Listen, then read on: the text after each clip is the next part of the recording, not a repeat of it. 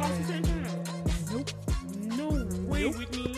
Don't tell me that you never heard Santana I one thing. know is the guitarist. Oh my God. I'm so mad right now. What's up, you guys? Oh no. Oh, what's up, everybody? It's your girl, Triple F Queen Bola, and I am baffled at Whitney's lack of staying pop culture relevant outside of TV shows. Well, you know, I just be listening to my my YouTube music playlist and let YouTube suggest to me things that are like the things I already like. Y'all pray for your girl. Because I was like, Whitney, how you don't know? Everybody knows, let me see you walk. Saucy Santana. Saucy Santana has that other song too that's really popular. And I was like, I have never heard of him or her or them. You know what she said, guys? She said that the only Santana she ever heard of is the guitarist. Oh my God. I'm like, what? And the character from Glee. And you know, that's exactly where I was going. Anyway, no tagline with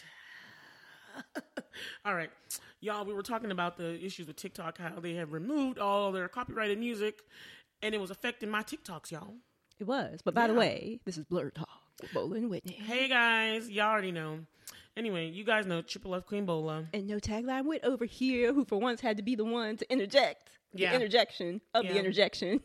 I brought it in early, but I was just like baffled. Because I was like, what? You ain't even heard? Let me see you walk. I was like, that song is everywhere. But anyway, our ruined TikTok ambitions. We were gonna go. That was gonna be a second choice anyway of this song I don't know about. First choice was gonna be RuPaul's Cover Girl. Yeah, that was the first choice. But even that wasn't on TikTok. Head to toe, let your whole body talk.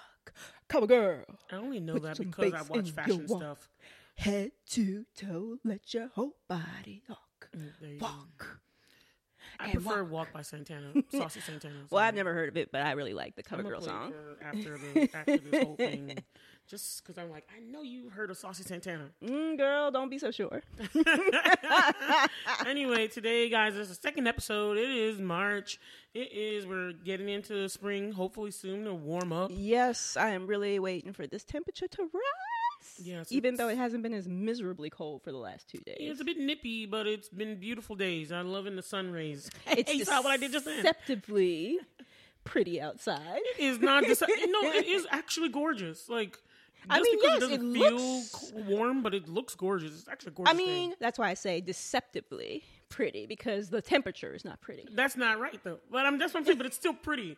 You can't be like, temperatures can't be pretty. Like, no, but I look outside and I'm like, oh, this looks like it's a beautiful day aesthetically, but temperature-wise, you're like, you go outside, you're like, well, oh, God. Y'all, okay, anyway, this is where me and Whitney differ. I'm personally, I do love the cold. I just do. I rather have to put on a jacket. Mm-hmm. And then, like, colder temperatures don't bother me as much. Mm-mm. It could be my New York, birth. I was born in the cold place, Mm-mm. And I used to have to deal with snow. The snow used to be as tall as me when I was younger. Frigid temperatures. And I have no problem. Nope. So I rebuke that. She a Southern girl at heart. She was like, if it's lower than 60, I'm out. Anyway, guys, but today's episode, we are going to be talking about the new movie, Shazam! Fury of the Gods. All right, and so I'm excited about it. I'm excited, too. Yeah, because I thoroughly enjoyed it. Oh, yeah, you guys. So we're going to get into it. But first we got to do our blurred out. Whitney, can you help a girl out with singing today? Blurred out. Blurred out. Blurred out. Blurred out. Sounds better when Bola does it, but anyway. I like your version. I like doing the bass. Bass, boom, boom. Anyway, I know I pretend like I can beatbox and stuff, but I'm not there with it. Just like practice, like with rapping. What is that? It's one that my oldest nephew taught me. Oh, yeah, and I actually think it's like a scat, though. I think it's like actually EDM. from Turning Red. Oh, when they started, I've never met nobody like you. Oh, the band. The boy band in there. Okay. That was fire. I'm like, why is this so good? That movie, I still love that movie so much. I know, it's a good I need to go back and rewatch some of the those really good Disney movies. I need to go back and rewatch Turning Red for like the umpteenth time and How many times have you seen it? I've seen it Probably like 3 I or only watched it 4 the one times. time you showed me. And also rewatch Encanto.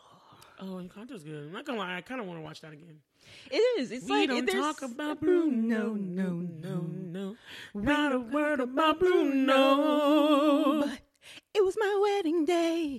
We were getting married and there wasn't a cloud in the... No clouds allowed in the sky. Let's not get into it because But I'm gonna it's get into so that whole good. song. I remember I was practicing a little rap from what was the sister's name? What was the cousin's name again?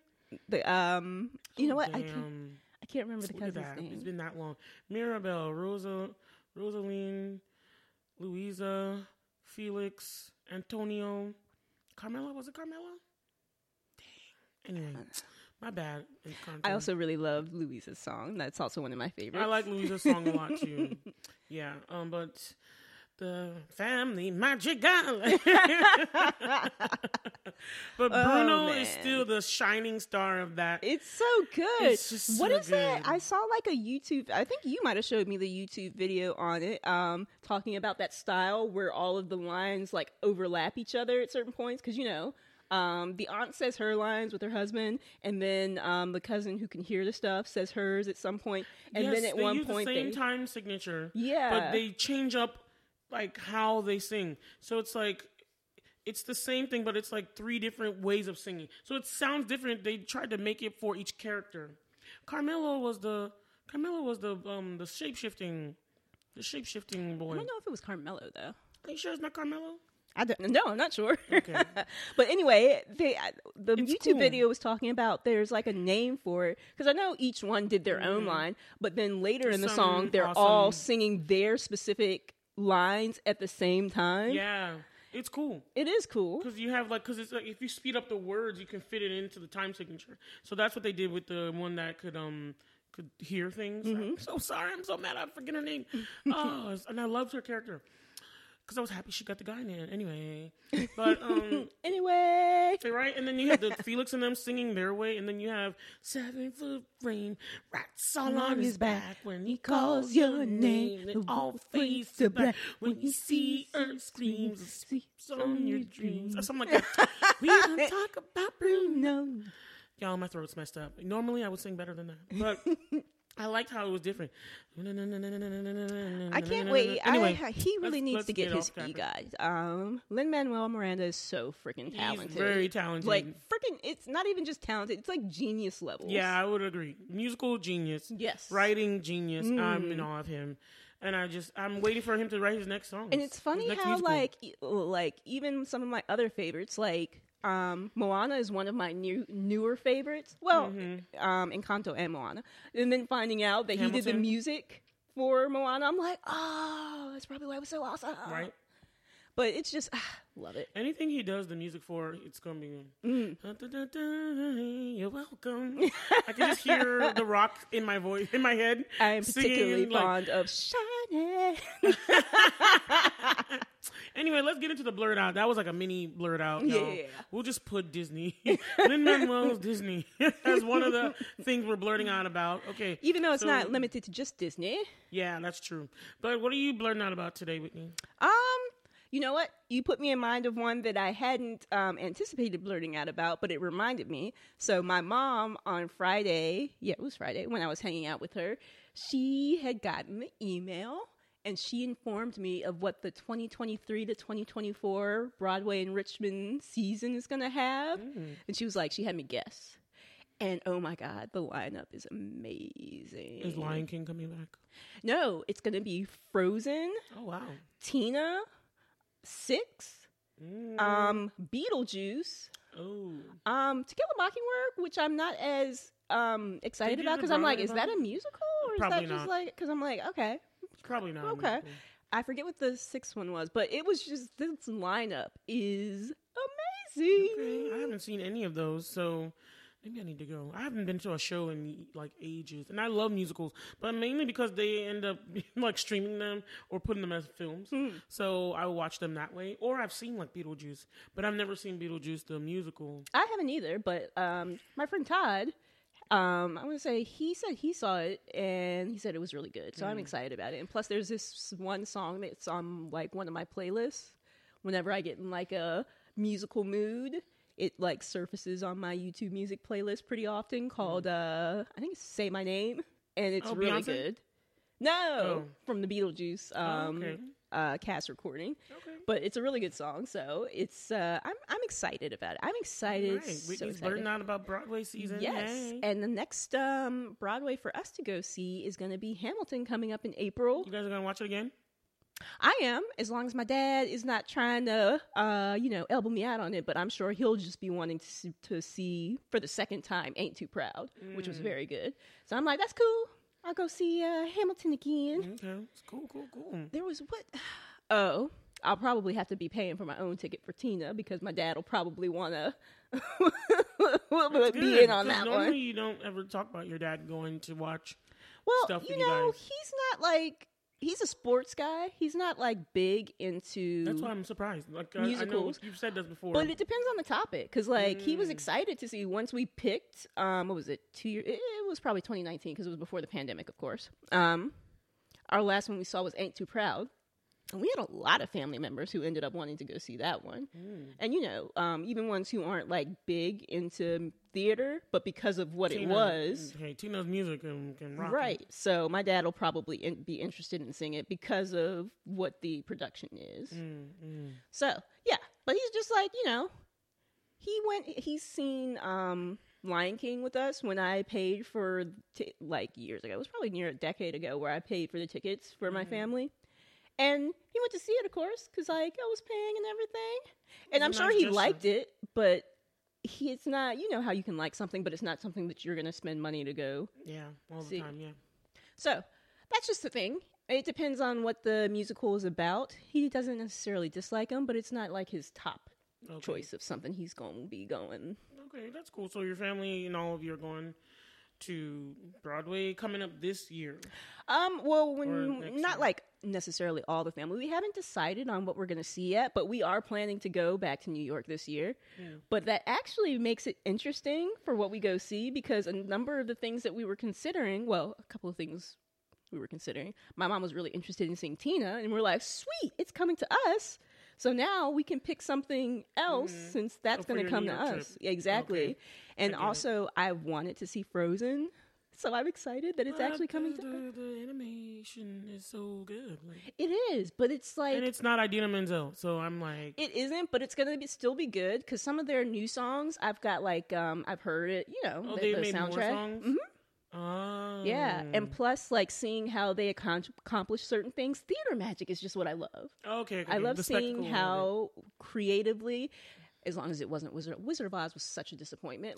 They were so lazy with the stuff. They just put a screen up Whitney and just shouted projected. out through all the most... Anyway. Yeah, unlike Lion King, the way they did the stampede where they had the roller and the things on there, that was so cool and creative. I've never seen Lion King. So, okay.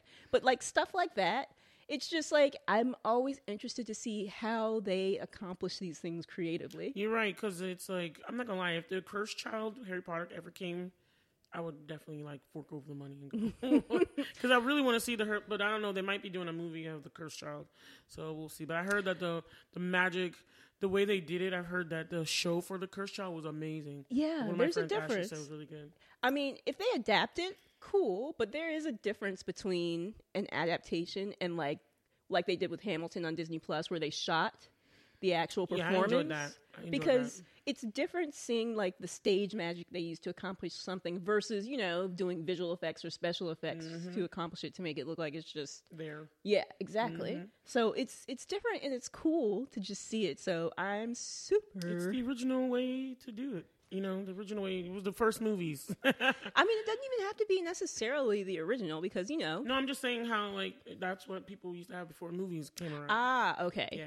Gotcha. All right, what else you learned out about? Let me see. Oh, so we talked about on our last episode, the upcoming Oscars, which are now in the past. So blurting out about, Michelle Yeoh winning actually, I Best wanted to Performance. do a shout out. Okay, go ahead. No. Go ahead. That's Yeah. what I wanted to talk about, too. This can be a shared blurred out. Why don't we do... Well, we shared this one before I go to my... I'll do my other ones, and then we'll come back then. Oh. That was my This was a lot of my. Yeah, this was my. Okay, that was it. we'll do. Okay. We'll do our share. Okay, you want to go? We want to go into Is the mine? shared. Okay, or you want to just do the shared one? Let's do the shared one. Then I'll Yeah, go let's into do mine. the shared one. So I wanted to even call it a topic in blackness, but no, let's not get into the specifics. But I was super happy for Everything Everywhere All at Once. Mm-hmm. We took a chance on the film. Like, I'm not gonna lie, I looked at it and I just was like, what is this about? Because I was like, oh, the multiverse is continuing. But when we watched it, we were like, oh, this has to be an episode. Yes. It is that amazing sci-fi weirdness. It was, yeah, amazing. There's no way of film. I don't know how they did it. That a film that has hot dog fingers, butt plug fights, and random stuff, and it is like amazing. I just don't know how they did it, but it's the most random film ever I've ever seen in my life. But it was very good, very compelling. The way they told that story, I was like, wow. So I'm just happy because they done swept at the Oscars, y'all. Yeah, they did. Swept. They got Best Picture. They got Best Supporting Male. They got Best Supporting Female. Although, not going to say nothing about that. No, I do want to say something about that. All right, go ahead. So, Jamie Lee Curtis won Best Supporting, what do you call it? Actress. Best Performance by an Actress in a Supporting Role. Okay. And I was happy for her because this is like her first Oscar, and I'm not upset that she won. But what's her name? Stephanie Sue. Okay, thank you for the pronunciation. Stephanie Sue was also up for it for Everything Everywhere All at Once, and based on their roles in the movie, I think she should not have gotten it. I think that Stephanie Sue should have gotten it. Right. And I love Jamie Lee Curtis. I think she deserves to have an Oscar. But based off of based off the movie, I think Stephanie Sue, and just like just that one scene where she's like, "I'm just tired," and I'm like, that is an Oscar-worthy performance. And honestly, I think it really should have been between Stephanie Sue and Angela Bassett for Wakanda Forever. I'm not upset that Jamie Lee Curtis won, but I think honestly it should have been between those two. That's why I wanted to call it a topic in blackness, because I'm not gonna lie, I was really hoping and pulling for Angela Bassett because, again, I just think she should have had an Oscar by now. But you know how they roll in society and stuff. And I looked at the performance difference, and as much as, like you said, I'm not gonna lie, when I heard it and that it happened, like while it was, I didn't watch the show, but I was watching the stuff on the phone that night. Which is where I get all my news, Instagram, the next night or the night of. And I was like, y'all are joking, right? I was like, what is this? And I was like, how did she not win? And then I did not realize Stephanie Sue was nominated. And when I saw that she was also nominated, I was like, now, come on. There is a discrepancy here because, again, performance, you got to give it to... I'm like, this is a movie about Asians. I'm like, they should just give it to her. I mean, I don't think they should give it to her just because it's about Asians. I think the Asians should have just swept the whole thing. It really should. I think it should be based off of the performance, but performance-wise and role in the movie-wise... I agree. I don't think she had that in... She definitely was a supporting role, but it was not a supporting role that was like on the level of Stephanie Sue's performance role. You know, and I just was like, I don't see why she got this. I think she's acted more in like Freaky Friday than this. Like, you know what I mean? She wasn't even on screen that often, and I didn't say she did a bad job, but I was just like, I don't know about that. To me, I was like, Stephanie Sue did her thing, and she was all over that film, doing all this different stuff and scenes and everything. I just was like, I don't know who was making the decisions. And I don't think they made it correctly. Now, people are saying it's not fair because I know I be getting at people too sometimes because I'm like, I feel the same way when they're always like, Beyonce should have won this and that. And then I'm like, some other people, they produce great art too. Let them win something for... Beyonce got 30-something Grammys. Let Harry Styles win some. He just started music. Like, come on. Now, on the other hand, though, I disagree slightly with that. If yours was the best... But by whose standards? That's the thing. That's also the thing. Somebody could think she did the best. So it is subjective, but just because someone has a lot of awards, if their art was like that great, they shouldn't not get it just because they have that many awards. That's true too. But I was saying it because everyone was like getting mad that Beyonce didn't win. album of the year every year that she has a new album. And I was like, well, I agree with what you said. There are other great artists. She won like urban album of the year, but then they had like other people win. For like Adele won one year, and everyone thought Beyonce should have won for Lemonade. And then last year, this year, Harry Styles won instead of her. And I was like, Harry Styles' album is actually very good too. Like, so I know what you mean. It's really hard, Whitney, to be like. It is hard. But for me, for this particular one, I'm not saying that she's not deserving, because it is her first time, and I'm like, yeah, she's been acting for a very long time. But again, you have to look at the performance. I like who did the most support to me, and did the strongest one was Stephanie Sue. Yeah, I think she should have won it instead. If you were going to put both of them in the category, I would definitely pick her over. Like, to me, I feel like she had Jamie Lee Curtis had like a tertiary role. If you're going to do like hierarchy, primary was definitely Michelle Yeoh. Then secondary was definitely Stephanie Sue and Ki Hye Kwan. But it's not for secondary character; it's for supporting. That's what I'm saying. The supporting people are secondary usually. So, well, it doesn't say secondary; it says supporting. Anybody can be supporting. I'm gonna put it on it, and I was like third. Like, that's not tertiary, okay?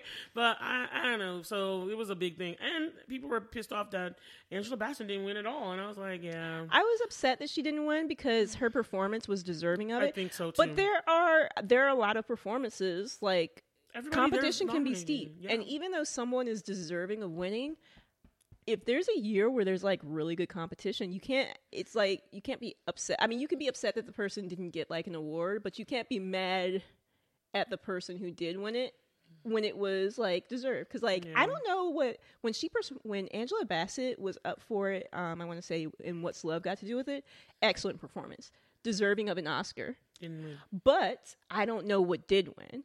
Cause if I knew it did win, it might be hard to, you might be like, okay. Yeah. You can't necessarily say that. Right. It's very difficult. But congratulations to everybody, because they also Michelle Yeoh won. I was so happy, and her and Ki Hye Kwan's both of their speeches were amazing. I was so happy for them. I was extremely pleased for them, and for the Daniels that won. Yes, that made they won so. I think they won like 7 out of the 11 awards that they were nominated for. That sounds about well. The movie did. Yeah, the film. Everything, everywhere, all at once. But they got, I think, Best Directing and Best Picture. They got the major ones. Yeah. Everyone's always wondering about Best Picture, Best. I think they got Writing as well. Yeah, they didn't get Editing. No, they didn't. Best Screenwriting, no, because the Best Screenwriter went to the woman who wrote the screenplay for Women Talking. You know what? Speaking of. Seeing like their little, they did clips of all of the things that were up for Best Picture. Well, no, you didn't because you didn't watch it. Well, they did throughout the Oscars. They did like little trailers for every film that was up for Best Picture throughout the awards ceremony. And seeing the clips for Women Talking, I had never heard of it until watching the Oscars. But I'm like, this looks intriguing. Mm-hmm. I'm like, I don't have like a great idea of exactly what it's about, but the scenes that I saw, I'm like, this looks like something I might want to see. I knew it had something to do about the people in that time, like some Amish community, but it was like a series of like a bunch of women had been abused by either their husbands or other males in the community, and they were like not allowed to talk about it. But I felt like in this one they were going to have it where the women now wanted to speak up to do something. So they were all kind of afraid, but they were all conversing together about what should be done about those perpetrators. That's the premise that I remember hearing when I first heard about it. There is more, so forgive me if I didn't get everything, but there is more to it. Okay. But I know that was like the main premise. Gotcha. But it looks interesting. By the way, they got Best Original Screenplay for Everything Everywhere All at Once. Original Screenplay. Yeah. Okay. There was also another one for, like an adapted something. I'm not sure who got that. Maybe it wasn't. I just knew that the woman who wrote that, she also got a writing award. So maybe it was because it was adapted from something, and they got that. Maybe it was adapted from something. I don't know what it is. But anyway, the Oscars was like, now the award season is over. But to be fair, like all of the other people, they have been winning awards. Like, honestly, Ki Hye Kwan, Michelle Yeoh, and the cast and crew, they have been winning awards from all the other times, like the Golden Globes and the SAG Awards, the Brits, the Brits are music. The SAG Awards, just a BAFTA is the English version. So they have been winning awards all season. And I know that Angela Bassett got the Golden Globe, But I also she deserves an Oscar. She does. She does deserve an Oscar. Yeah. Anyway, I mean, yeah, but that's not to say that there aren't many people who deserve an Oscar. It's hard to say, but it's just like it just depends on what your competition was. If it's like a steep competition year, it's like, I really like this person, but it's like, but I can't be. I don't even know who else won. Like, who else was in that category for supporting? I was like, who's that other girl and what movie is she in? I can't remember who the other ones were. I think Everything Everywhere All at Once and Wakanda and Angela Bassett for Wakanda Forever were the only ones where I had actually. Oh wait, I think that what is her name? Carrie Condon. Yeah. For she was also in Sharon, and she was great. I feel bad for them because they didn't win not one award, but. And I thought that Barry Keoghan, is it Keoghan? Keoghan, his performance in The Banshees of Inisherin was great, and I thought, well, I mean, he had pretty steep competition. He was also up against Brendan Gleeson. Yeah, so that's difficult right there because Brendan Gleeson definitely deserves a. He was very strong, but something about Barry's performance just hit me. Striking, yes. So I was like, oh, man, that was an Oscar-worthy performance. And you guys, don't forget, we did review that, so go listen back to that episode. Go listen back to both of them, because we did Everything Everywhere All at Once and The Banshees of Inisherin. If y'all haven't watched them, we recommend them both highly. Mm-hmm. I don't know what else was nominated that year. There was a movie called Tar, everyone was talking about, and The Whale. I have not seen that. I have not seen it, and I didn't know if I was going to be interested. I was so happy for Brendan. For him. Fraser. No, Fraser. Okay. Because I was reading an article or watching a thing about how everyone all of his career had pronounced it incorrectly, and he just got used to it. But it actually is Fraser. Okay. And not Fraser. And he has some beautiful looking sons. I saw his sons over there. I did not see his sons. I was like, okay, you got some cute sons. But then he was also very gorgeous back in the day. Yes, he was a heartthrob. Remember George of the Jungle? My God. George of the Jungle, strong as he can be. Watch out for that tree. Watch out for that bang, boom, boom. Tree. Yes, and in The Mummy, oh my God, he was just. Yeah, he was a heartthrob. Heartthrob. I think George of the Jungle was my favorite thing he did, though. I think The Mummy's still for me. Okay. Well, I also love him as the voice of Robot Man in Doom Patrol. You should really watch Doom Patrol. It's another weird one, but it's really good. Okay. Let me blurt out my other things real quick because we got really long on that one, but I was like, hey, we had to talk about it, y'all. We had to talk about it. Okay, so I'll briefly mention mine too. I also wanted to shout out for the award season, Abbott Elementary. I'm so proud of Quinta Brunson. It's such a good show. Seeing her back at the BuzzFeed days back in 2012 and 2013, from watching her then and then seeing where she is 10 years later, she really just, and the show is amazing. We watched the most recent episode and me and my sister were dying. I always want to rewatch the episodes. Every single episode is so good. It's great. And I'm so proud of Abbott.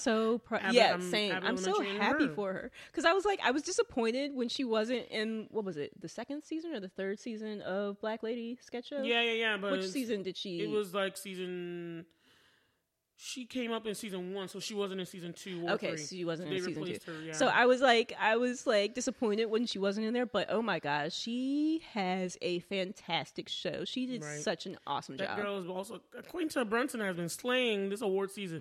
I follow her Instagram, and I don't know if you guys need to check it, because every outfit that she has been wearing to all these award shows and parties, I'd be like, look at you, just slay all day. The team is doing it. I just love all her looks for the award season, and they've been winning. The cast's been winning.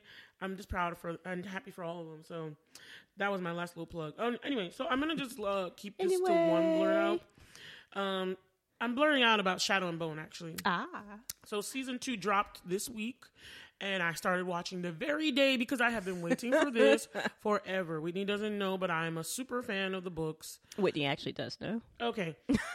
I'm a super fan of the books. I love the show. I do. I love the show from the onset. And the show made me buy the books and read all of them.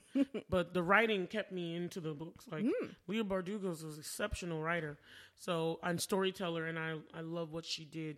Now, I know that adaptations have to be different. And they might do things, and they can't be exactly like the books because you could just do more in a book. But my issue with season 2 I'm not going to spoil it for anyone who hasn't watched it yet, but my issue with season 2, and it's hard to talk about this because season 2 is actually very, if you're looking like cinematically, season 2 is actually very good. Very, very good.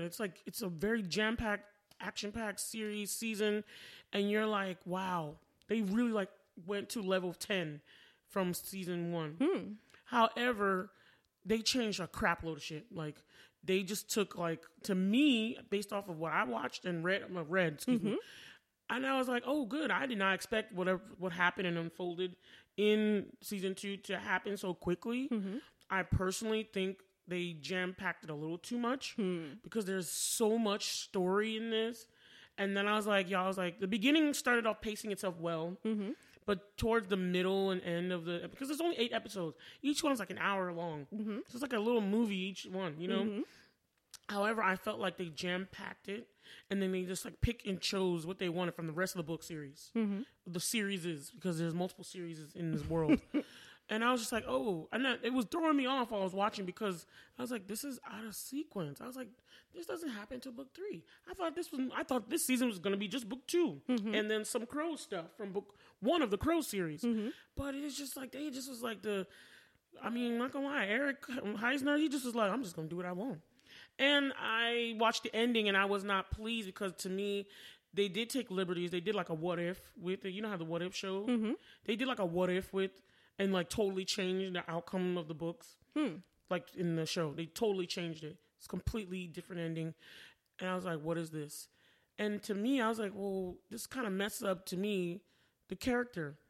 Because Leah Bardugo did a perfect job painting the characters and this and that. And I was like, this fundamentally changes the character to me.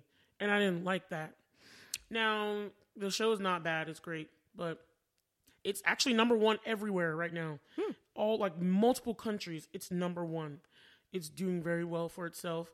I just hope they rectify some stuff that didn't like go that well because on Instagram, plenty of us were talking. A lot of like, I'm not the only one that feels this way. That I was like, wow, y'all just really like decided to like y'all gonna do whatever y'all want with this series. And I guess I'm surprised that Leah would actually agree for these kind of fundamental changes. You know what I mean? I feel like if you sign the rights to have like your work adapted, if they want to bring you in as a consultant, fine. She's an executive producer, actually.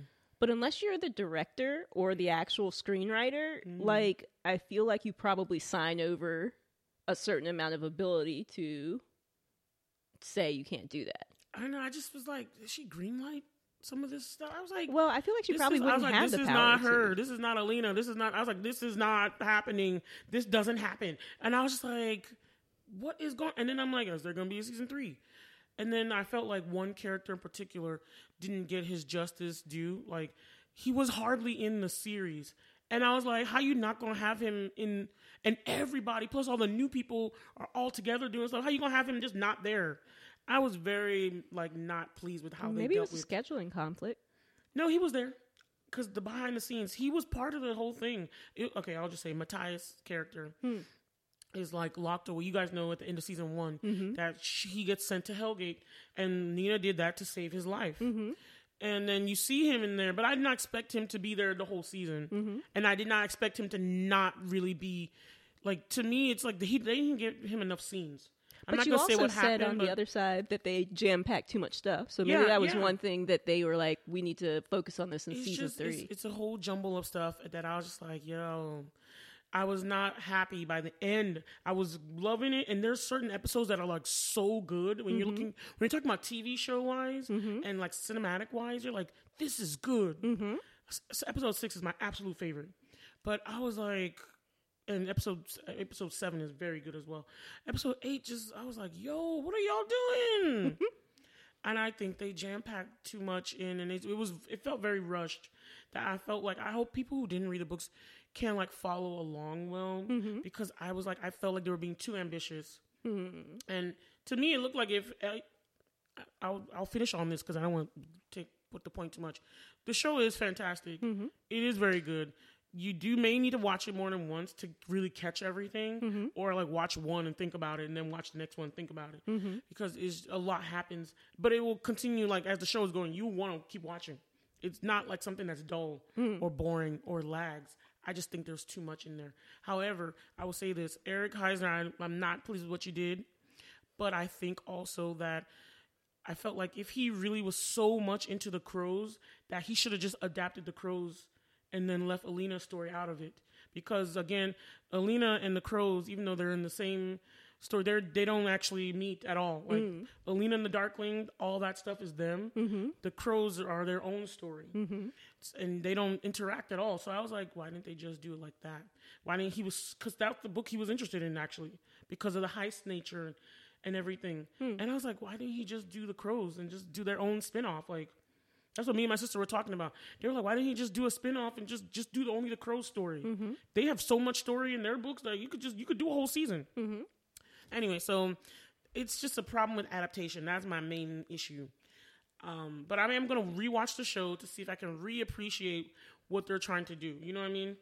So I looked at it the first time just to get everything to see what they did, and then I was like, let me step back and be like, okay, think about people that are think about people who don't watch this or who don't read the books. Mm-hmm. Think about it this way. How is this show? So I'm going to rewatch it to see if I can be like, okay, I can be down with this. But it's going to take me some time. I was so amped, and I watched it like in like a day and a half. And then I was like, by the end, I was like, what happened? How did this happen? It's a great cliffhanger.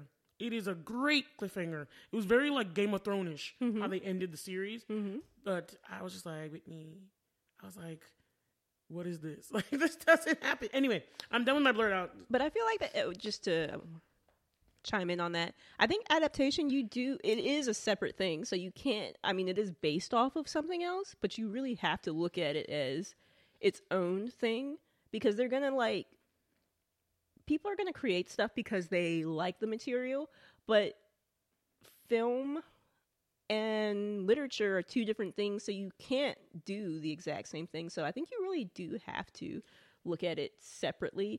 And I feel like almost it might be, well, sometimes it's not possible for something like this where the second season just came out, but you were so into it that you're like, I'm going to go read the books. But I feel like reading the books sometimes can spoil the movies for you, because you're like, well, they didn't have this. And you're like, I was telling my sister about the book points, and she was like, oh, that happened? She's like, oh, I like that better than what they did. I was like, you see what I'm at? And then she's like, okay, but then they could do a what? And she was the one that gave me the what if idea. She's like, let's just say they tried to do a what if instead. And because I watched What If on Disney Plus, the Marvel What If, I was like, okay, maybe that's the take that we're taking.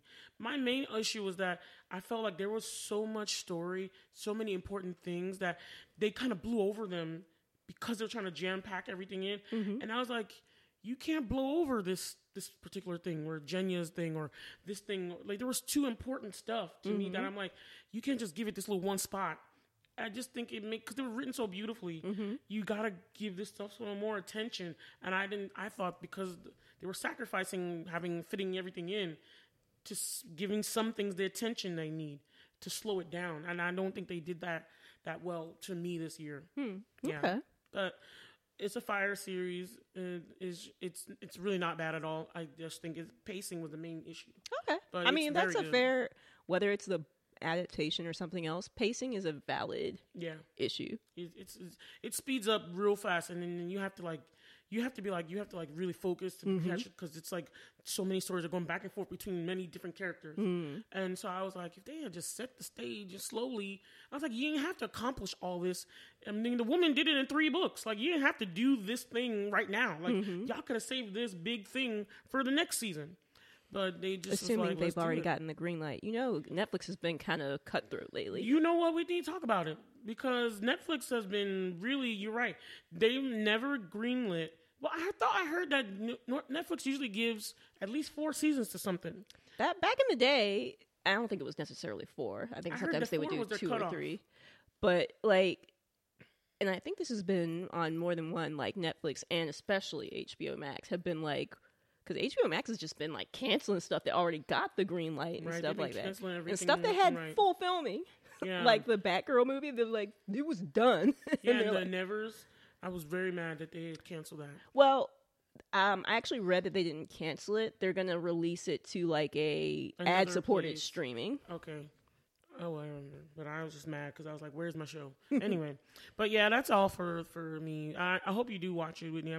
I don't want to tell anyone that not to watch it with my critique, but it's just like someone who read the books, and I appreciated the story that she laid out. I thought they were going on the same page. You know what I mean? Now to see that they were not. It's some things they did were brilliant. Some things I was like, wow, this is a brilliant use of the other materials that she have, combining it together. There was like one section where I was like, wow, this is awesome. But then other things where I was like, you guys just took this part and just ran it and just drew, and like you I did a drive by with it, just like we're gonna drive by this point and this point and this point, and I was like, oh, slow your roll, you know. And then I was like, whoa, you just blew up like the actual book series. You know, anyway, that's it. All right. Well, I think that's it for our blurred outs, you guys. Let's roll into the movie. Yes. So let's talk about it, guys. Shazam! First things first. What's my name? What's my superhero name? Shazam! So you guys, first impressions. I was like, this is such an enjoyable watch. Like, it is. Oh my god. This is such a lighthearted, fun, great message. This is my first impressions, and I was like, I was so happy. I was like just happy, all fuzzy inside. Not because it was like very lighthearted or whatever, but I just loved the that's film. what I was kind of like. I just got enjoyable. I felt upbeat, so enjoyable. but it's not like you said, it's not sappy. It's not super lighthearted, but it's like it's a positive. It's not like, you know how some superhero movies have kind of a darker tone. It's not like one of those. That's exactly it. And then it was so funny, and then I like the family dynamic of this story, and especially for somebody who really dislikes DC films, I was like, nah, this is how you do a film, DC. Why can't you let this go for all your other stuff? Like, and I want to say, like, going off of what you said, like, comedy-wise, they struck, like, a perfect balance. Right. Because it's great to have, like, comedy, but you still don't want to lose, like, the kind of heart of it with the comedy, which I think was the problem with, like, Thor Love and Thunder. Like, it had so much comedy that they lost the, like, heartfelt parts. You had, like, Jane Foster having, like, you know, cancer storyline and stuff, and it's like, but you put so much comedy that you didn't let something sink. Be heavy, yeah. This is Thor's last, like, fourth movie. He was trying to be with her. They did not do that. But this film, they just did a good job with... They struck a great balance. And that normally doesn't happen in DC films, with the exception of Wonder Woman, will be the only one I say. And I mean, the first Shazam movie was also good. Which one? The first Shazam. Oh, of course. That's what I'm talking about. I love the first Shazam from the beginning. The second one was even better. Like, this is how you build a film franchise, you know? Like, now the Shazam world, I'm like, I'm here for the Shazam world. I hope that they continue with, like, Zachary Levi and his family at Shazam, because I know they're like, what's his name from Guardians of the Galaxy, the director? Oh, I don't know. James Gunn. Okay. James Gunn is now like the head of DC Studios, and they're kind of like discontinuing the DC EU, and now it's just going to be like I think they're just calling it the DCU. So they're going to, like, you know, restart like Wonder Superman. There's been no real news on Wonder Woman, and there's not been really any news on Shazam. We know that Black Adam is not going to have, and like Superman, like Henry Cavill as Superman is not going to be happening, but like it kind of... But the Flash, we saw the Flash trailer. We did, but that might be how they're going to do it. They might be using the Flash, because, you know, it's going to do the multiverse thing to... you know, restart it. And then Kevin Costner is actually coming back as the Batman. That is so good. That's going to be so cool. Bola missed it because she was, like, not in the theater during the trailers, but, like, the Flash trailer was fire. I did watch the Flash trailer. Oh, I thought just wasn't there for the Guardians of the Galaxy. Oh, okay. The Guardians of the Galaxy I watched the Flash trailer. Yeah. But my thing was Ben Affleck is also in it, in the Flash movie. And I have to say the Flash movie does look good, but I don't know why I have an issue, and I shouldn't, but I have an issue watching this with Ezra Miller being there, and I'm like, I mean, he should not stand. But you know why you have an issue. Many people have an issue. There's a valid reason to have an issue. I shouldn't have an issue to watch the film. Oh, okay. But again, I also don't support their use of him still after all the crap he was doing and is still doing. Yeah, but there's more than just him involved in the movie, and it kind of sucks to throw other people's art and stuff down the tube because he was, and like a lot of people have posited that they're gonna have a new Flash, like because of the whole multiverse thing. Yeah. I also just have a aversion to him as the Flash from the beginning. Not even before I've never had a problem with Ezra Miller before. Mm-hmm. I actually, since the Wallflower movie, I actually enjoyed watching him. I loved him, and I love that movie. Period, but I loved him in that movie. I enjoyed watching him, even in the Harry Potter. No, not the Harry Potter. The Dumbledore movies, the Fantastic Beasts movies. Fantastic Beasts. Seeing him there, I liked seeing him there. But then I don't know why, but after watching Justice League, I just saw him, and I was like, "You don't fit." Like, the whole movie was crap, but I was looking at him. Wow. I was looking at him, and then I was like, you especially don't fit. One of these things is not like the other. Yeah, I was like, I don't think the casting was right. Not trying to, that's what I'm saying. Ezra Miller has acting chops. Mm-hmm. But I was just like, the casting is not correct here for the Flash. I was just like, I don't see it, and I wasn't buying it as the film was going along. He didn't seem like he fit the character he was trying to portray. I know I'm a big fan of the Flash, the CW series, and how, to me, the Flash all day is Gustin Grant. I don't care. Grant Gustin? I always mix his name up. Grant Gustin. I don't know why I be calling him Gustin Grant. Anyway, I don't know why I'm mixing his name up, but I absolutely adore him as the Flash. Mm-hmm. I'm a big fan of the Flash, the TV series, and so I just have like high expectations because I have a big soft heart for the Flash. Mm-hmm. I love the Flash because of the show, but him, I was just like, you're not it, and I don't know why. Everybody else, I didn't have a problem with them. Mm-hmm. I don't think Ben Affleck is also, but he wasn't as bad to me. Mm-hmm. But watching the movie, I was like, you really don't fit in here. Mm-hmm. So I let him go. I even let Ben Affleck go, but Ezra Miller didn't fit into me here. Okay. And that was my main issue with him. But again, with the Flash trailer, they might be able to pull the DCU up. I don't know. We'll see. Maybe it's a good movie. So Jim, what's his name, Mr. Gunn? James Gunn. James Gunn. If he can come out and maybe if he greenlights it, maybe they can get the DCU to be on par with the MCU. I think that's so. I think that's why they hired him as co-CEO with a guy named Peter Safran. We're tanking here. We need help. Yeah. Something's not going right. I've loved every single Guardians of the Galaxy. He does such a great job. And again, they have like a great comedic tone, but they also don't let the heart suffer from having too much of the comedic. My thing, why he don't want Henry Cavill? Everybody loves him as Superman, actually. I think Henry Cavill's a great Superman, but I would have to say that it's probably accurate what he said. He was like, we didn't fire Henry Cavill. We never hired him. Henry Cavill was before he came in. They're like restarting everything. Oh, they're just doing everything new. I don't know if I like that. And he's also going to, the first Superman story is also going to be apparently one where Superman is younger.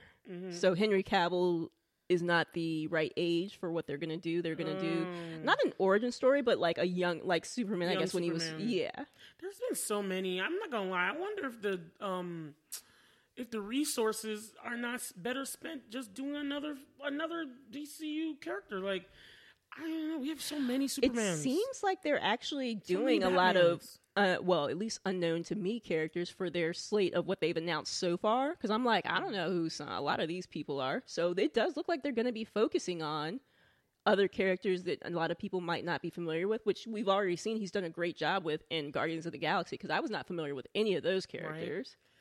Right. The Justice Society. Anyway, it looks like that's what they're going to be doing, is focusing on some other characters. I mean, they're still going to do a Superman, a younger one, but I'm excited. I really think that Gal Gadot is just such a great Wonder Woman that I really want to see her. And Gal Gadot was in Shazam. Let's bring it back to Shazam, actually. Gal Gadot was in Shazam, and I loved it. When that music comes... I know, it's such a great theme. Oh, I love her theme song. And I was like...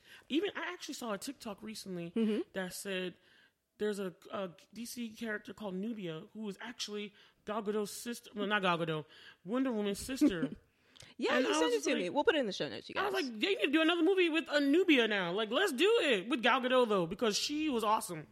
She was awesome. I love that she was in Shazam. I absolutely loved that she showed up to help. I know. It was a great little treat for, like, fans. Because it's like, This movie was full of like funny moments. Like I love that they did more with the Shazam versions of them, and then they intertwined it because they only Shazammed up at the end of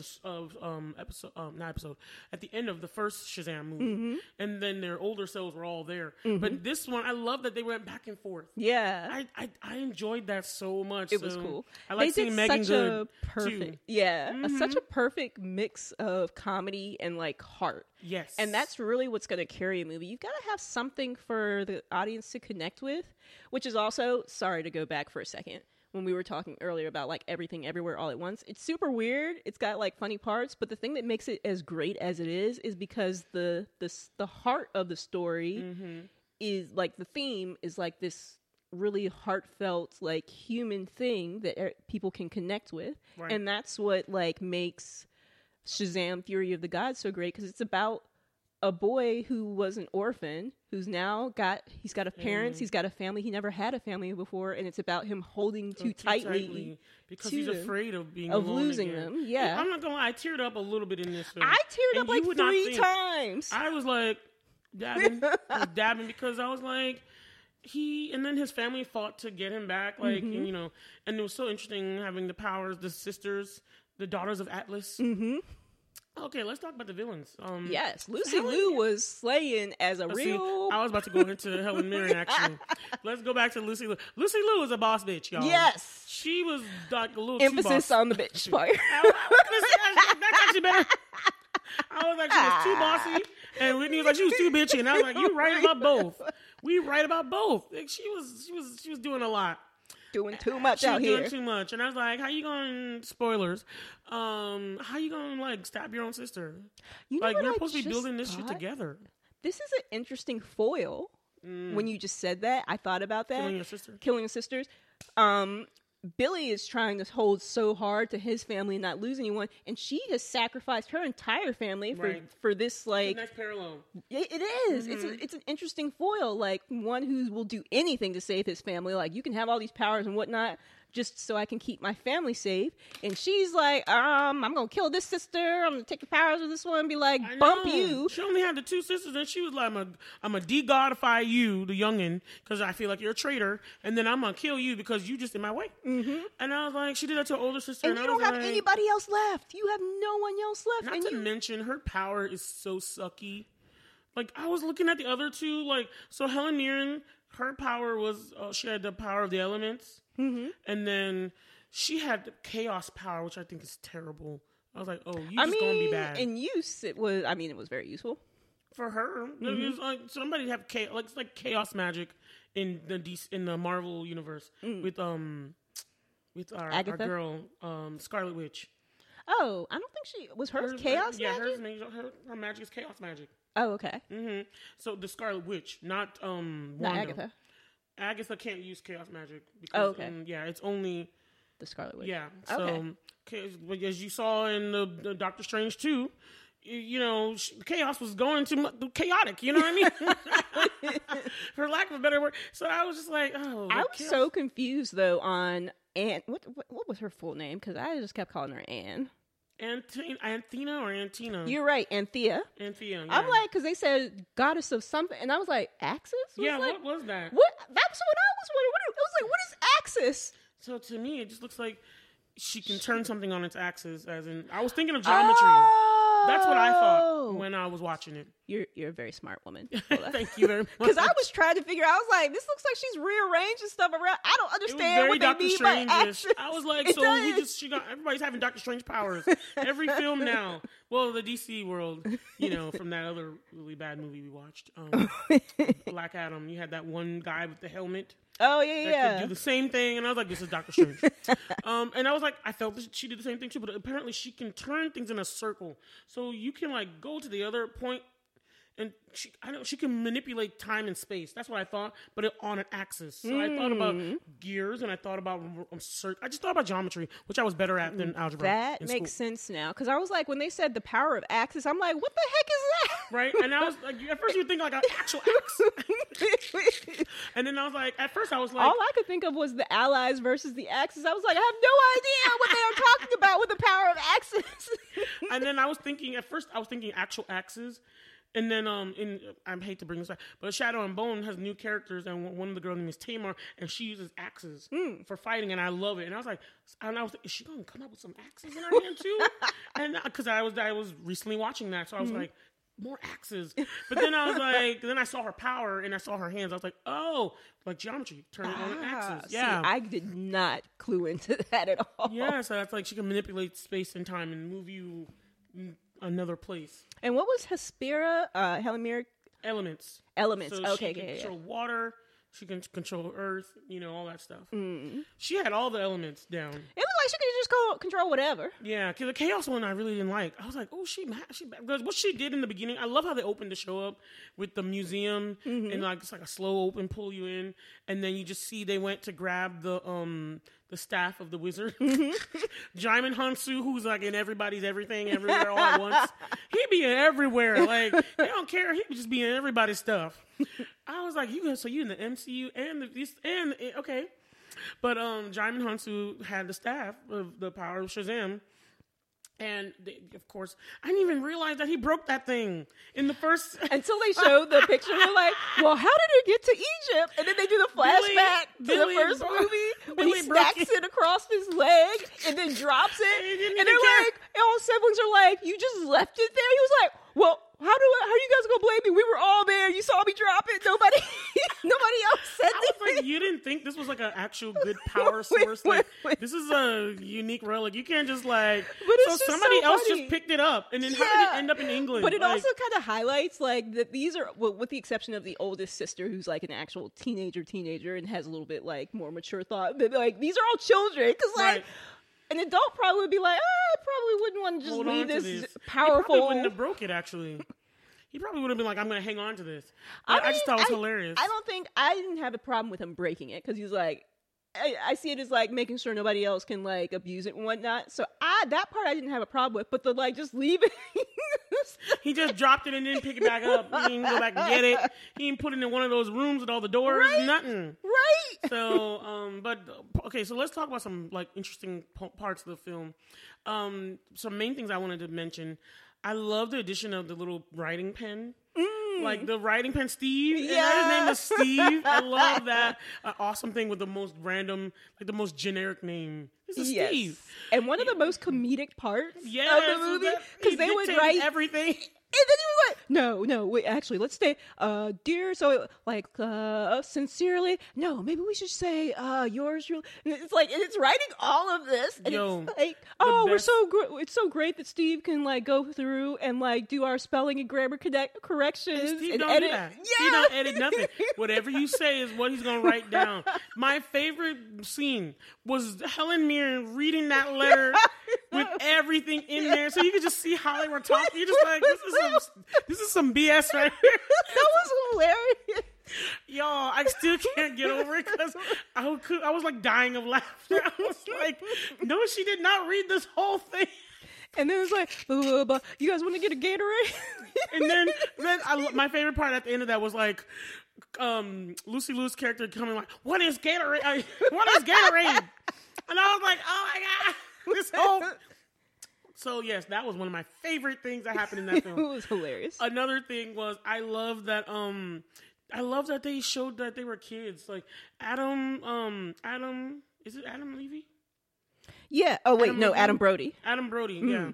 Adam Brody playing the older version of his other Freddie. Mm-hmm. And then our main guy. What's our main guy's name? Zachary Levi. Sorry, I was forgetting his name. I just love how he embodied a kid in his big, manly, older person body. He even, I hate to say this, but he looked a little more aged in this one. He did. I was like, oh, glow up. I mean, like, he was a cute kid anyway, but I was like... No, not the kids. I'm talking about Zachary Levi. Oh, he looked a bit more, like, he looked aged. He just looked a bit older in the face. And I was like, oh, Zachary, you getting old, boo, you getting old. Because he looked different in the first one. And then he just looks much older now. But I think it's because of the span of time has changed. But I like that even though he was like that, he still embodied a kid spirit within his acting. He's all muscular and buff like this and strong and just like, but he was like, I'm a kid though. Like inside, I'm a kid. It was just great to me to see all of them. Like Megan Good act like this cute little girl. I would love how this scene where they were saving people. She was like, "These kittens though. I mean, these kittens matter more to me than you 3 white chicks that might die. But I'm gonna come back for you though. But these kittens though." Oh my god! I love her saving the world. Her character Darla. The little girl, and by the way, she was the little girl. She was the second daughter on This Is Us. Oh, I love okay. her. She was one of Sterling K. Brown's children. Okay. In the I love seeing her still acting and doing stuff. But I really enjoyed her solving the problem with unicorns that were like extra buff with Skittles. I like how they placed things in the story, and it just came back Those up. unicorns were off the chain when they came through. It like Scary. speared that. Oh, I was like, oh snap! And I was like, y'all sure y'all should be listening to... When they were rolling up, I was like, are y'all sure y'all should be listening to Darla? Are you sure? I mean, I love a little girl, but she's still a little girl. You know? It was great. Even the other kid, he was like... Everyone was like, this is not the time for family secrets. And everyone was like saying something, and then he was like, I'm gay. And I was like... Pedro. And it was like, everybody knew. And it was like, you know. He was like, you guys knew? Okay. And he wanted to watch baseball so badly. But I like that he discovered that little spot. I feel like all the kids shined and did their thing. Yeah. Yeah, it was a really good family ensemble piece. It really was. I love how the father didn't know why lightning kept striking their house. It was because they kept Shazamming out in the house before they left. And I love how at the end they have like the cross stitch. It said, no Shazamming in the house. In the new house. At first, I'm not gonna lie to you. I was like, didn't they know that the kids got the powers? Or they didn't know at all? Yeah, they never did tell them. Okay, that's what happened. Because I was like, I thought the parents knew. They never told them. They never told them. Okay, so they didn't tell them. I mean, we saw in the movie. They told them just now in the movie. Oh, but I thought even they though knew the first father, one. you saw the father watching Freddie on the TV, and he's looking. He's like, wait a minute. Where are the kids? Right? He was like cluing in, and then they just appeared. And it was like, oh, okay. He was like, okay, never mind. Maybe that was a crazy thought. I know. I just think it's hilarious. I love the whole. I loved Billy and Rosa, who plays his foster mom, just coming together. That storyline was so nice, and it was so satisfying. It's one of the things that made the movie so great, having these heartfelt little pieces, like these character arcs, like him holding so tightly to his family, too tightly to his family because he's never had one and doesn't want to lose him. And then like Rosa is foster mom, and he always just calls her Rosa until the end of the movie. Yeah, and he's like, Mom. My heart, the feels, they're coming on too strong. I was just Freddie like made me like literally tear up.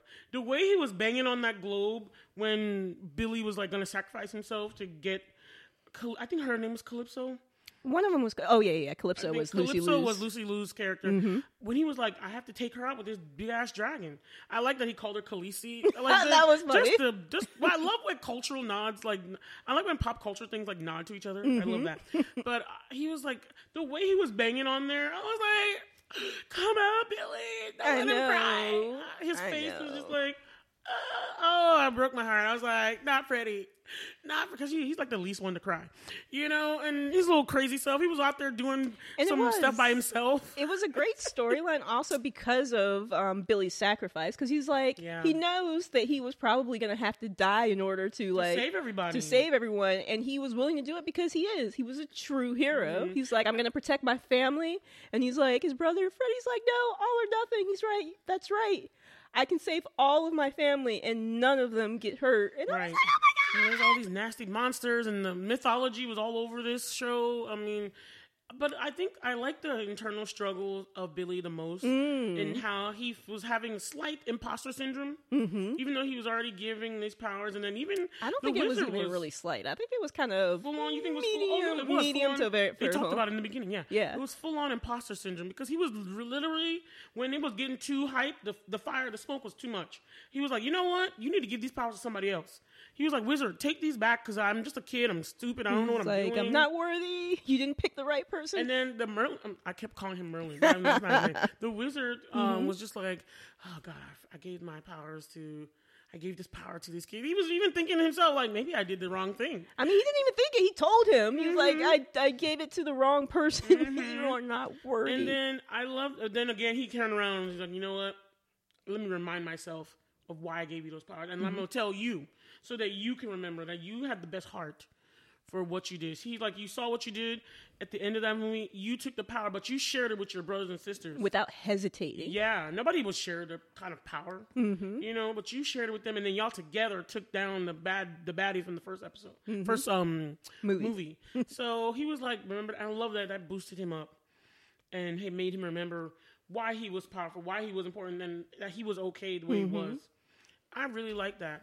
And I really like that he understood what it meant to let go of his family, let them do what they wanted, but also still keep them close. I really enjoyed that. And I also love the storyline where his oldest sister, Mary. Oh, is it Mary? Mary was like, this is like a real issue because she's like the most mature, so she understands more about these kind of like adult things that the children aren't like paying as much attention to. She's like, they're not getting any money from me anymore because I've aged out. I'm 18 now. Like, they're not getting any state help. And he's like, she's like, you're about to be 18. He's just like, you don't want me to go to college, but I want to be able to go out, get a job, and help this family. Like, they're struggling. And then he had this thought that they were going to, like, put him out. Yeah. So sad. But that's the problem with children who have been, like, abandoned. They have such abandonment issues. And so a lot of times they like do a preemptive thing beforehand. They're like, well, they either do something to keep something together, like he was doing too tightly, or they like run away before you could have a chance to abandon them. It's like one of the two. So he took like the first one and was like, well, I'm going to hold everybody together. Because it looked like everybody wanted to just do themselves. It seemed like the kids got bored of saving the world. And I was like, the kids don't want to save nothing. They want to just chill at home. Even the way the first thing where you saw them... I think, you know what I think it was more so? I think it was not so much that they were bored of saving the world. I think they were bored of, like, little incidents where he was like, everybody has to be for this one little thing where it's only going to take 2 people, but it's like everybody's coming. They're like, it doesn't take all of us for this one. Well, that one thing, what I was going to say was that one thing on the bridge, I was like, they needed all hands on deck for that. But I think it was also that because they kept having like family huddles and meetings. He kept calling meetings. I was like, what the heck is he doing? And they're like, family meeting at the lair. One, I love how the kids turned the lair out. Because it was like just kind of like dark and ancient looking. But they're like, oh, we need to turn this out. So they turned it to their own little hangout. That was beautiful little That was notes. really cool. But I felt like they were like, oh, he calls more another meeting, another this. And then you saw how Freddie was like, well, I'm just going to do some stuff by myself. Now, we don't need all of us for that. And he did, went off by himself. So... I understand where the kids were coming from, the other kids. And Mary was like, I want to do my organic chemistry homework because that's what I want to do. And she's like, I don't want to be here for this. She's like, this is your issue, not me. Well, I don't think it was like, I don't want to be here. She was like, I'm here for the family, but y'all also need to let me be able to do things like go to college and stuff. Like, I felt bad that they didn't let her go to school. I was like, go to school. Like, you can Shazam from the dorm room.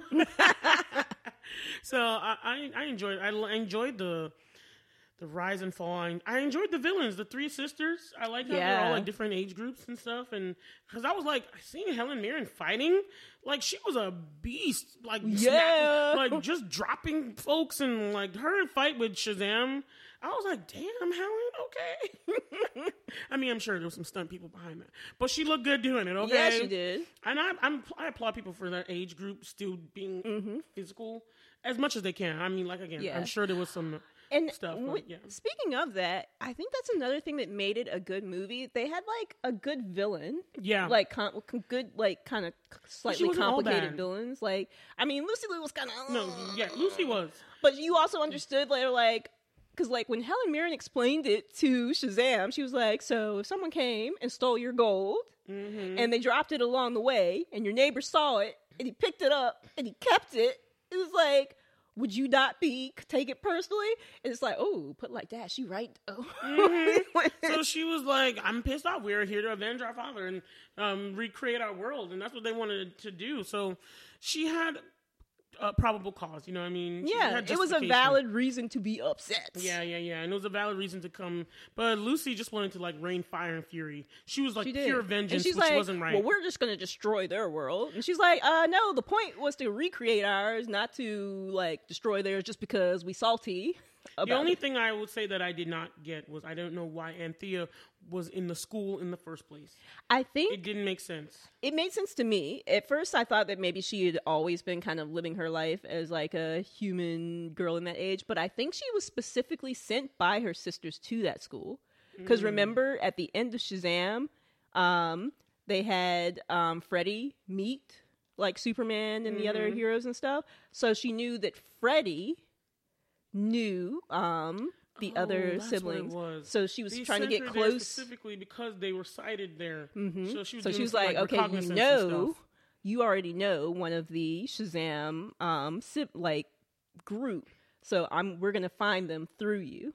But she didn't know Freddy was the Shazammer. She knew Freddy because of like the end of the movie, like the after credit scene with Superman, because I think Shazam was there too, wasn't he? Or maybe they took a separate picture with just Shazam and Freddy. So because Freddy was seen with Shazam, he's like, yeah, he's a buddy of mine. Okay. So that's why, because like nobody else was like claiming to be like, I know they're good friends. Because I was watching the film, and as much as I knew they did want to create a relationship between her and Freddy, at the same time I was like, why is you 6,000 years old? I was like, what are you doing in this school? I was like, I could just be like my young self and just be doing stuff, you know. And she's like, I'm actually 6,000 years old. And then the mom Rosa was like, what is it with our sons and older women? Right? Because, like, you know, and when they initially said it, they're like, I am concerned about this now. Shazam's date with Wonder Woman. And I was like, was she really Oh my God. That was a dream, remember? Was it a dream? Yeah, because remember he woke up. Oh, that's right. When he was trying to tell him the Daughters of Atlas, and then he woke up. That's right. Wow. No, he did not actually have a date with Wonder Woman. Okay. But that was hilarious too, with like the wizard's face being it was so gross. I was like, it doesn't work. It doesn't abort. But overall, this was such a fantastic film. It's a great watch. Like, I would totally go back and watch it again. It is super hilarious, super funny. It is. The comedy writers, they just like got golden for both films. Like, the comedy was always on point. The kid aspect, and I just felt like they stayed true to themselves. And this was even better than the first because it had even more heart. Right. Because like you can have a great comedy film, but like what's really gonna put it over? Well, like of course, story, but story having some type of theme that has like some type of human condition that you can connect with, like just really puts it over the top. Right. Are we ready to review now, or you want to bring up any other points? There was something that I wanted to mention. The ending credit scenes? Huh? Was it the end credit scenes? I mean, it was funny with the little slug thing, even though I had no idea like what that was. Strong. He was the first villain. No. I'm talking about the little centipede thing. I don't know what it is either. I'm not a But I thought it was funny. It's like, you took forever to get here. It's like, I'm a slug. It takes me forever to get anywhere. He's like, I don't have wings. I don't have legs. It took me 2 years to get here, okay?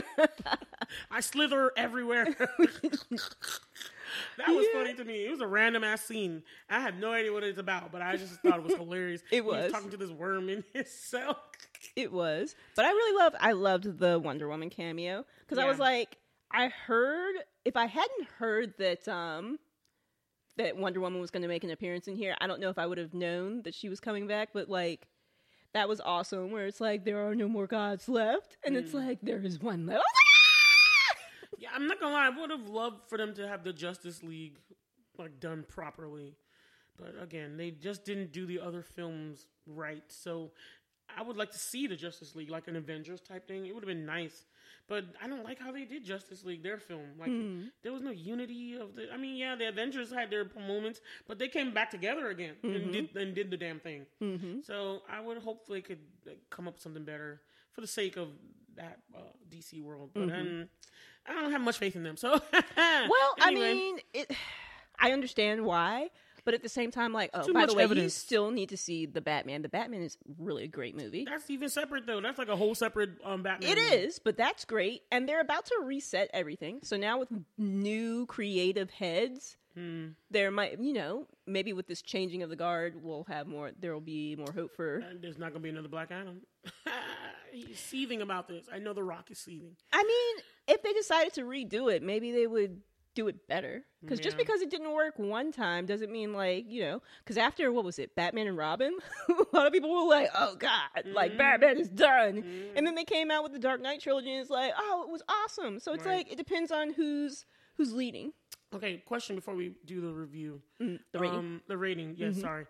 Do you think we're getting oversaturated with superheroes?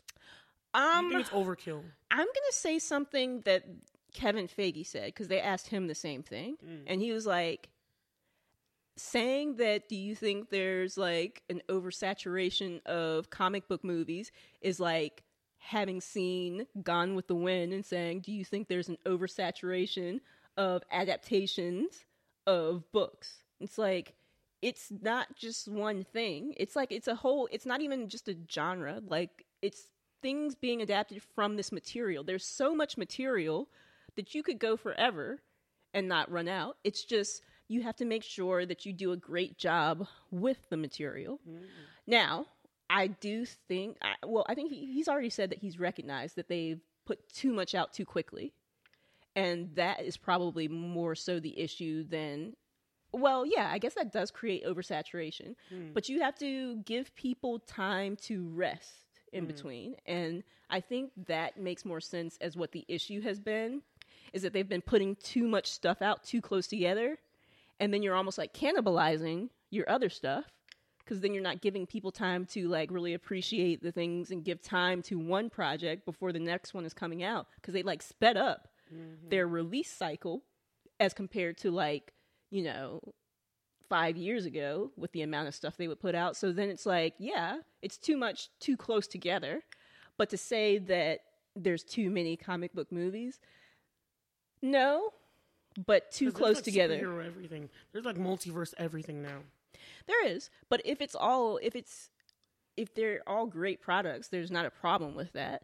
It's just if you're just gonna put it out just because it's a comic book movie, that's not gonna do well just because it's a comic book movie. You have to have a good reason to do it. Like, I think I can do something great with the story, right? And that's what the issue is going to be. And not an issue, but like I said, I think Kevin Feige had a great response to that question. I'm glad you memorized that whole thing. Because I was like, it sounded like you memorized everything he said. I was like, damn, didn't he? Were you in his mouth? I was paraphrasing, but that's essentially what he said. Nice. He compared, and I thought that was very well said. What he said was very well said, because doing the comparison of Gone with the Wind to say that's like saying that after seeing comic movies. Yeah, and you're like, but there's a bunch of books. Like, right. What are you talking about? Exactly. Right, okay. All right, so let's go to review. Now, rating. Damn. Sorry, guys. I give this movie 9 glasses. We have synergy today, because I also give it 9 glasses. I think it's... The only reason why I didn't get a 10 for me was, I felt like it needed... It's hard to be like a pin down. Yeah, like if great. You get an 8 from me, you're a solid film. Where I would highly recommend someone go watch. 10s are reserved for like stuff that is like it just blew me away for some reason. But this is such a good watch. Like, that's why I say it's a 9 for a reason. That's a strong 9. Yes, because it's like it's almost perfect. Nothing was wrong. Like I said, I wouldn't add anything to it. I don't think the movie needs anything else. It's just really good. It's just not a 10 to me. Yeah. This is a good solid 9. Exactly. Same for me. There's sometimes like when I think I forget what exactly our ratings were for Wakanda Forever, because I think we gave it like 9. 10, but you rated it 9. I gave it a 9. And I was like, I can't say that it was Have you watched it again, though? I have not yet. See, you need to watch it again. You will see why it deserves a 10. But it's sometimes that you watch things and you're like, this was really great, but for some reason, I just can't, in my head, put it at a 10. I can't say that there's anything wrong with it, but there's just something... It's not a 10, yeah. Yeah.